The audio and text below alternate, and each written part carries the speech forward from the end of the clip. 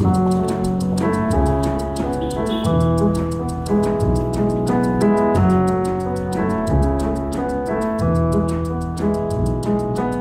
to Everyday Sublime, the podcast that sheds light on yin yoga and meditation.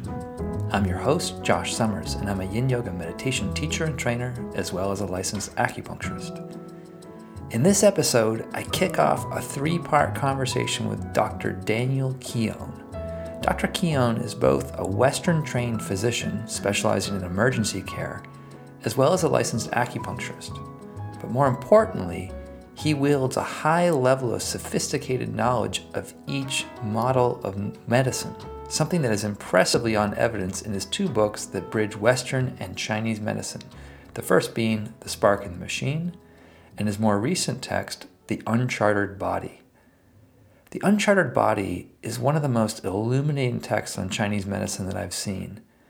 As I mentioned to Dan before this interview began, I told him I wish I'd had this book back when I was in acupuncture school, as I think he is able to make sense of Chinese medical terminology and concepts in a way that the Western mind can just more readily connect with and understand. This episode is being republished from my conversation with Dan for the website meaningoflife.tv. And in this conversation, Dan begins with a description of qi, which he defines as the spirit that is the difference between whether we're alive or dead. And he then presents a way of how to think about the channels, or what we might refer to as the meridians in Chinese medicine. But if you listen carefully, he doesn't like the word meridians for a reason. Now, as enthusiasts of yin yoga, I hope to hear from you on these episodes. I welcome your questions for future episodes because Dan has agreed to come back on the podcast in a few months for a follow-up series. So please listen closely and do send me your questions. You can send those to josh@joshsummers.net. Again, you can send the questions you might have for Dan about either Western medicine or Chinese medicine to josh@joshsummers.net. But before we begin, I just want to again thank all the folks that support this podcast through sharing. As a free podcast, the best exchange of value for value, and the best way to support my guests on this podcast, too, is in expanding the reach of interest in the podcast. So thank you for sharing. And if you're listening and appreciating what you hear, please consider sharing this episode or the podcast link with a friend. Just a few clicks of the mouse goes a long way to help me keep doing what I'm doing in service of broadening our understanding of yin yoga, Chinese medicine, and meditation. Okay, now without further ado, I bring you Dr. Daniel Keown.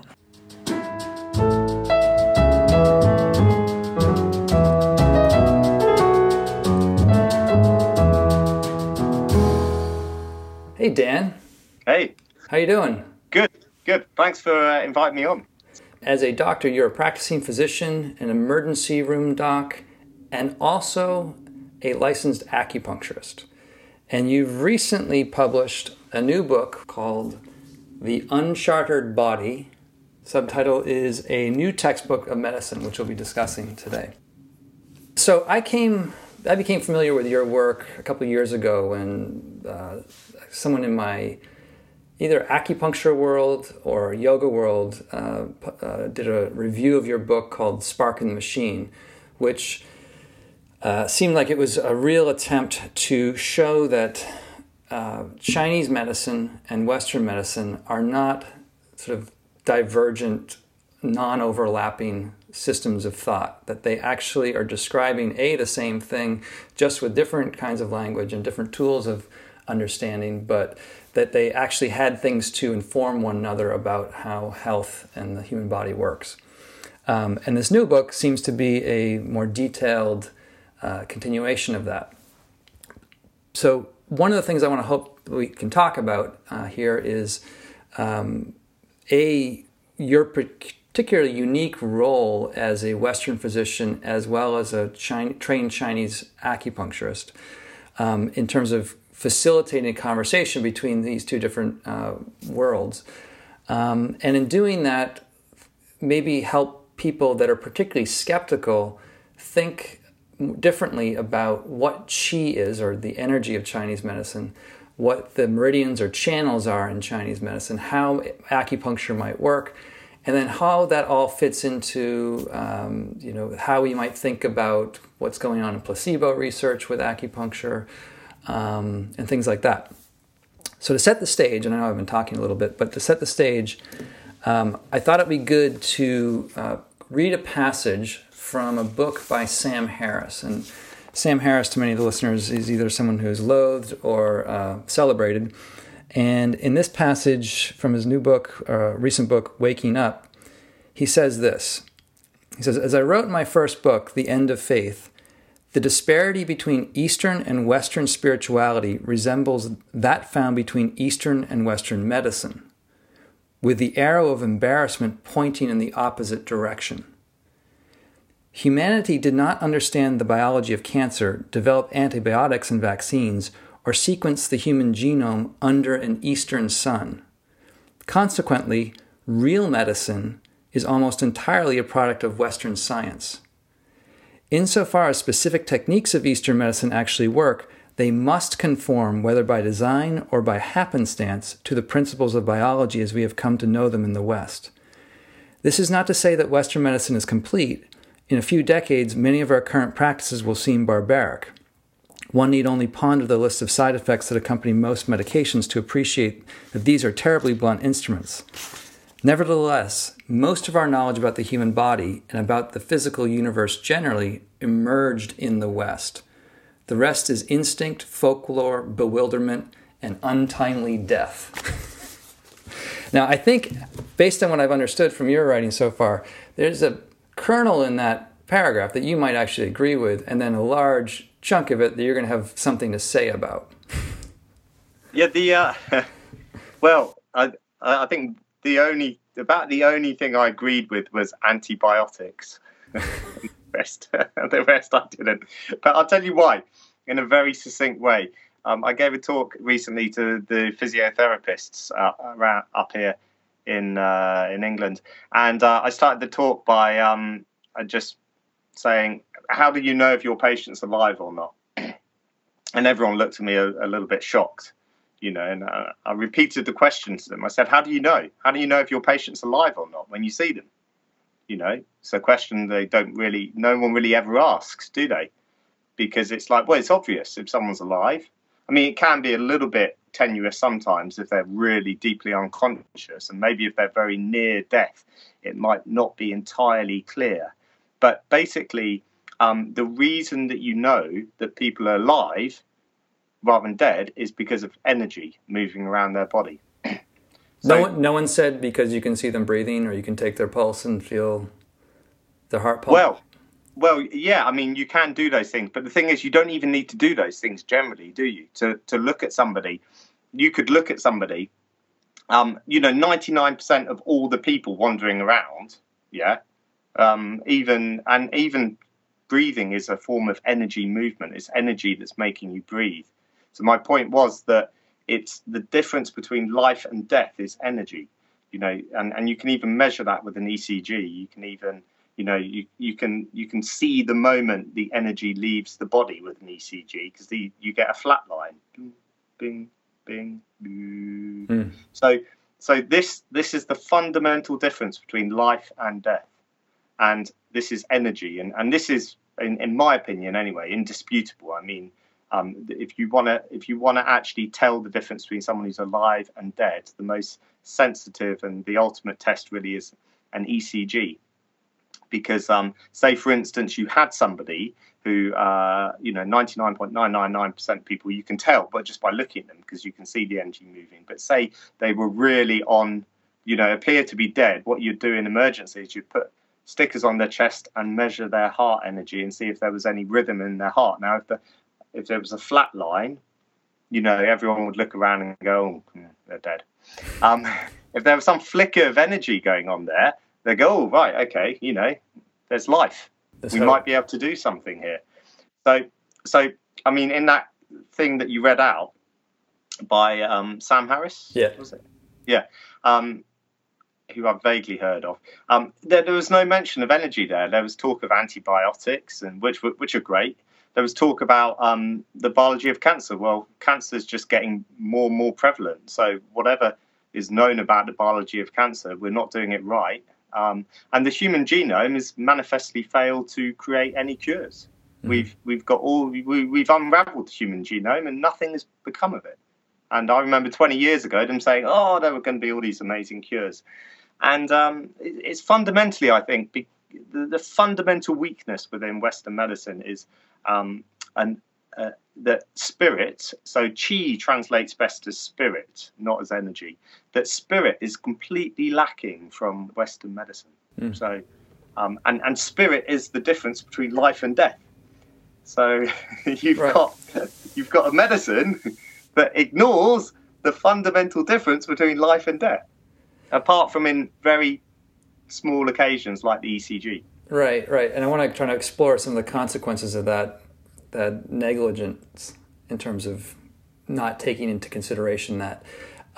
Maybe before getting into that, though, a little bit about your background might be interesting to the audience. For instance, I was trying to think of how to frame this. Because you are a Western doc as well as a trained acupuncturist, the question might be which needle came first? The hypodermic needle or the acupuncture needle? Well, I always intended to. Strangely, I went into Western medicine to kind of unravel the mysteries of Chinese medicine, and I went into medicine back in 1992, and back then acupuncture was kind of voodoo, and it wasn't even really I mean, if you went to see an acupuncturist, you may as well have just said, "I'm off to see my witch doctor." You know, they were pretty similar in terms of their respectability. And I didn't really have the personal courage or conviction to go and become an acupuncturist. But also I wanted to learn what Western medicine understood and knew. And so I went into Western medicine and I kind of scraped through medical school. And then because I always wanted to learn about acupuncture and Chinese medicine. And then I became an emergency doctor. What was pushing that interest in Chinese medicine? Oh, that was my grandmother. Yeah, Dora Gauss. Who was so she was an incredible woman. She went traveling around China in her 80s on her own. Now, I just thought everyone's grandmother went traveling around China, you know, and this is back in the 1980s. Yeah, I thought I remember my mum saying to me, like, that's kind of not effectively. She went, "That's not normal," and I was like, "Oh, isn't it?" You know, I was 14 or something. But yeah, so she loved all things Chinese, and one comment that she said to me stayed in my mind. She said that the West thinks that Chinese medicine is primitive because it's so old and unchanged. But she said the reason it's unchanged is because it was always right. So if you've got something right, you don't need to change it. No one suggests that the wheel is this ancient technology that is no longer relevant. The wheel is perfect, so we keep it. And so that's what she said about Chinese medicine, acupuncture. And so that's what kind of created the spark of interest. And my dad was a surgeon, so. Oh, right. Okay, because that's you have a YouTube channel by a title that says "What God Forgot to Tell the Surgeon." Yeah. So what God forgot to tell your dad. This is really just working at your own childhood well, issues. Yeah, it's interesting, the whole that layers of you know, what is going on in my subconscious to call it "What God Forgot to Tell Surgeon." The reason I actually called it that is because every doctor I've ever said to has found that quite humorous. My publishers didn't. So the original title of The Spark in the Machine was "What God Forgot to Tell Surgeons." And when I said that to the publishers, they just kind of, you know, there were, you know, you could just hear the wind blowing through the trees. There was nothing. And I said, no, but every doctor finds this funny. And they didn't really understand it. I mean, many people do understand what the joke, obviously, surgeons think they are God. Right. So, but the reason I've called it that is because the fundamental thing that you need to realize to understand acupuncture, really, Chi's quite difficult, in my opinion, to get your head around, but the channel system is so easy to understand. Well, that I want to pick up exactly on that because I had a question that was around if you're going to be talking about this Western model, I mean, not this Western, this Chinese medical model to sort of a hard-nosed skeptic. Do you feel like it's better to begin with a discussion of qi or like the energy system, or do you think it's better to discuss the channels first? And it sounds like you're saying the channels. Yeah, well, I've had this conversation a lot. With hard-nosed skeptics, doctors, and in my opinion, the easiest way to do it is to move quite quickly from qi, which is basically just spirit is the cleanest translation into English, but it's like a bioelectricity that organizes our bodies, and then that flows in channels within the body. And then this is why I never use the word meridians, because if you say to doctors or skeptics, the qi flows in channels within the body, which is intrinsically makes sense anyway, because everything flows in channels given the opportunity, then they'll say, well, show me these channels. And then you just open up any textbook of medicine or surgery or anatomy, and all the channels are there. It's the negative space between things. And you can even any surgeon, if you say to a surgeon, the fascial planes within the body, are they channels? They'll go, well, yeah, of course they are, because this is what surgeons use to navigate around the body. So this is the joke of what God forgot to tell surgeons. Right, surgeons think that this navigation system was put there to make their life easier. Let's go back through some of what you just said, because there was a lot in there that may fly over sort of the layman's head if they're not familiar with certain terms. People have heard of these meridians. It's pretty common language, but usually it gets dismissed, and it gets dismissed because people say when an anatomist goes in and tries to find these meridians, they don't find anything. And the people in the acupuncture world for a long time have been saying the reason they're not finding anything because the very biological substrate, the material that these meridians are located within, gets extracted in the course of the cadaver dissection. Yeah, no, that's nonsense too. That's rubbish. Yeah, it's so simple. It's unbelievably simple. Like it's ridiculously simple. Like and that's in the new book. I've tried to make it so simple as well. It's difficult to explain without someone who's actually seen surgery or done surgery. If you had a surgeon in the room now, they'd be nodding and going, "Oh yeah, totally." Keyhole surgery.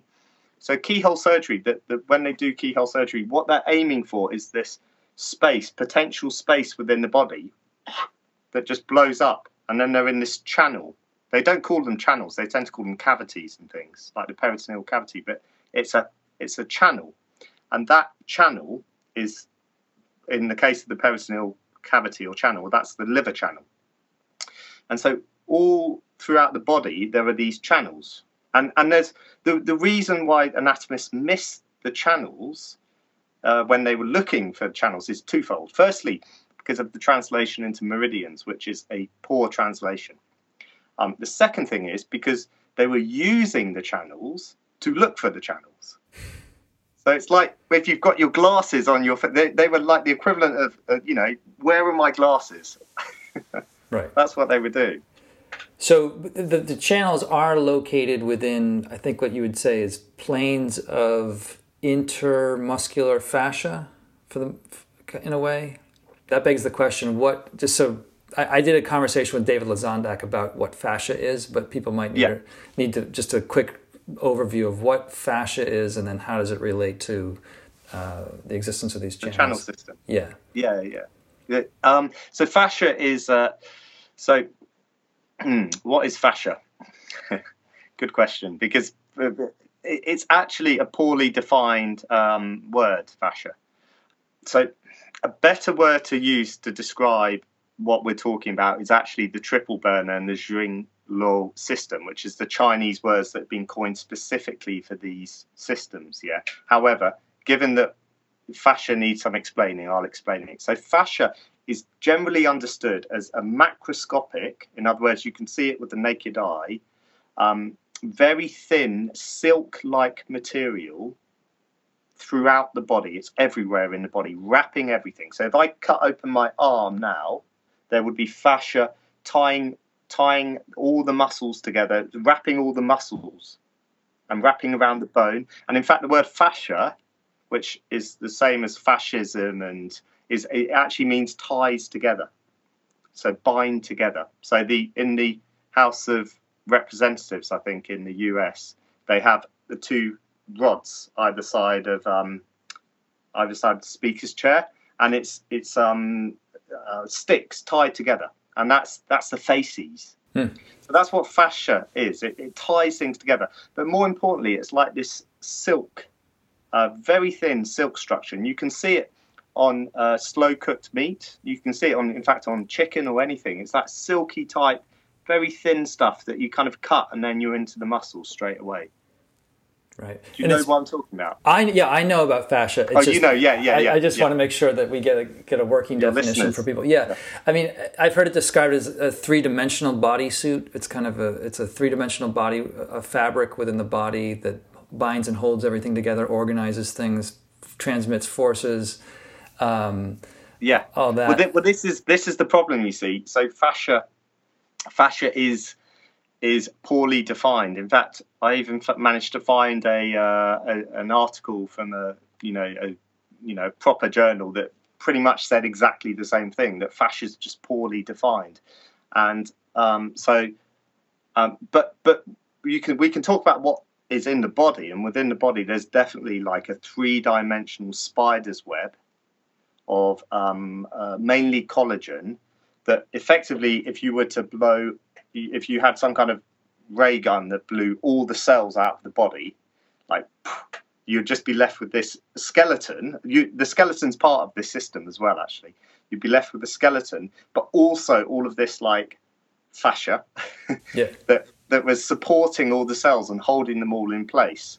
Right. You'd be translucent. You could see through that body, but it would be there. But you would have a veritable likeness of the body. And Tom, anatomist, body worker in the States, you probably heard of Tom Myers, describes fascia as the environment that your cells live in. Yeah, exactly. And there we go back to the problem with the word fascia as a descriptive word, because it's if you speak to a surgeon, he certainly wouldn't call fascia that. Right. But this is why it's a vague. There's not conformity in the world around fascia of what it actually is or signifies. Because it used to be just sheets of connective tissue, like the plantar fascia, the aponeurotic fascia. Exactly. And now it's having this more a broader connotation throughout the body. But when you're talking, let's come back to the channel, like of acupuncture, channel system. You're talking about. And this is something that I had misunderstood in my own understanding around the theory around where these channels are located. But I had thought that the channels were located within the fascia itself, like in between, like the fascia in between bigger structures, say the fascia in between bone and muscle, or between tendon and muscle or something. Yeah. But you're saying, and this is what I think is quite interesting, is that you're saying the channel is the space between planes of fascia. Am I getting that right? Yeah, exactly. Yes. And those. That's it. And this dovetails. You can open up any anatomy. In fact, the very principle of surgical dissection and anatomical dissection is to use those channels between the fascia to navigate around the body. That's the principle of anatomical And the main dissection. principle, just to be direct about it, is that in going about surgery that way, it reduces trauma, right? Yeah. Oh, yeah, there's zero trauma. Right. Yeah, zero. You can do, that's why you do keyhole surgery. Because basically once you're through the skin into this fascial plane, which is the peritoneal, it's called the peritoneal cavity. It's actually a channel because fluid flows in a circuit within it.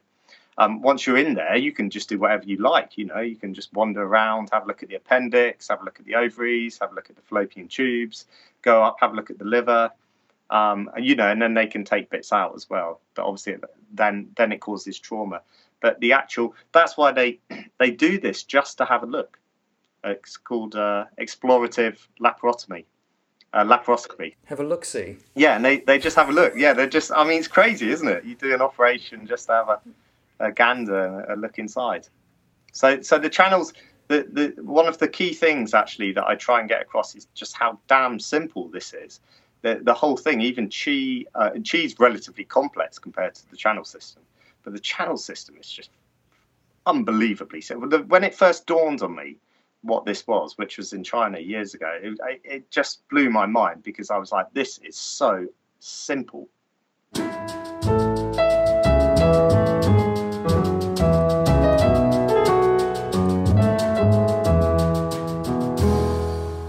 And just like that, the channel system is so simple. But in case it's not so simple to you yet, and you'd like to see some amazing drawings of the channel system of Chinese medicine, as well as incredible explanations of the whole body of Chinese medical thought, I can't recommend enough that you pick up a copy of The Uncharted Body. Dan is self-publishing this book, so you can hop over to his website, which is in the show notes, and order yourself a copy.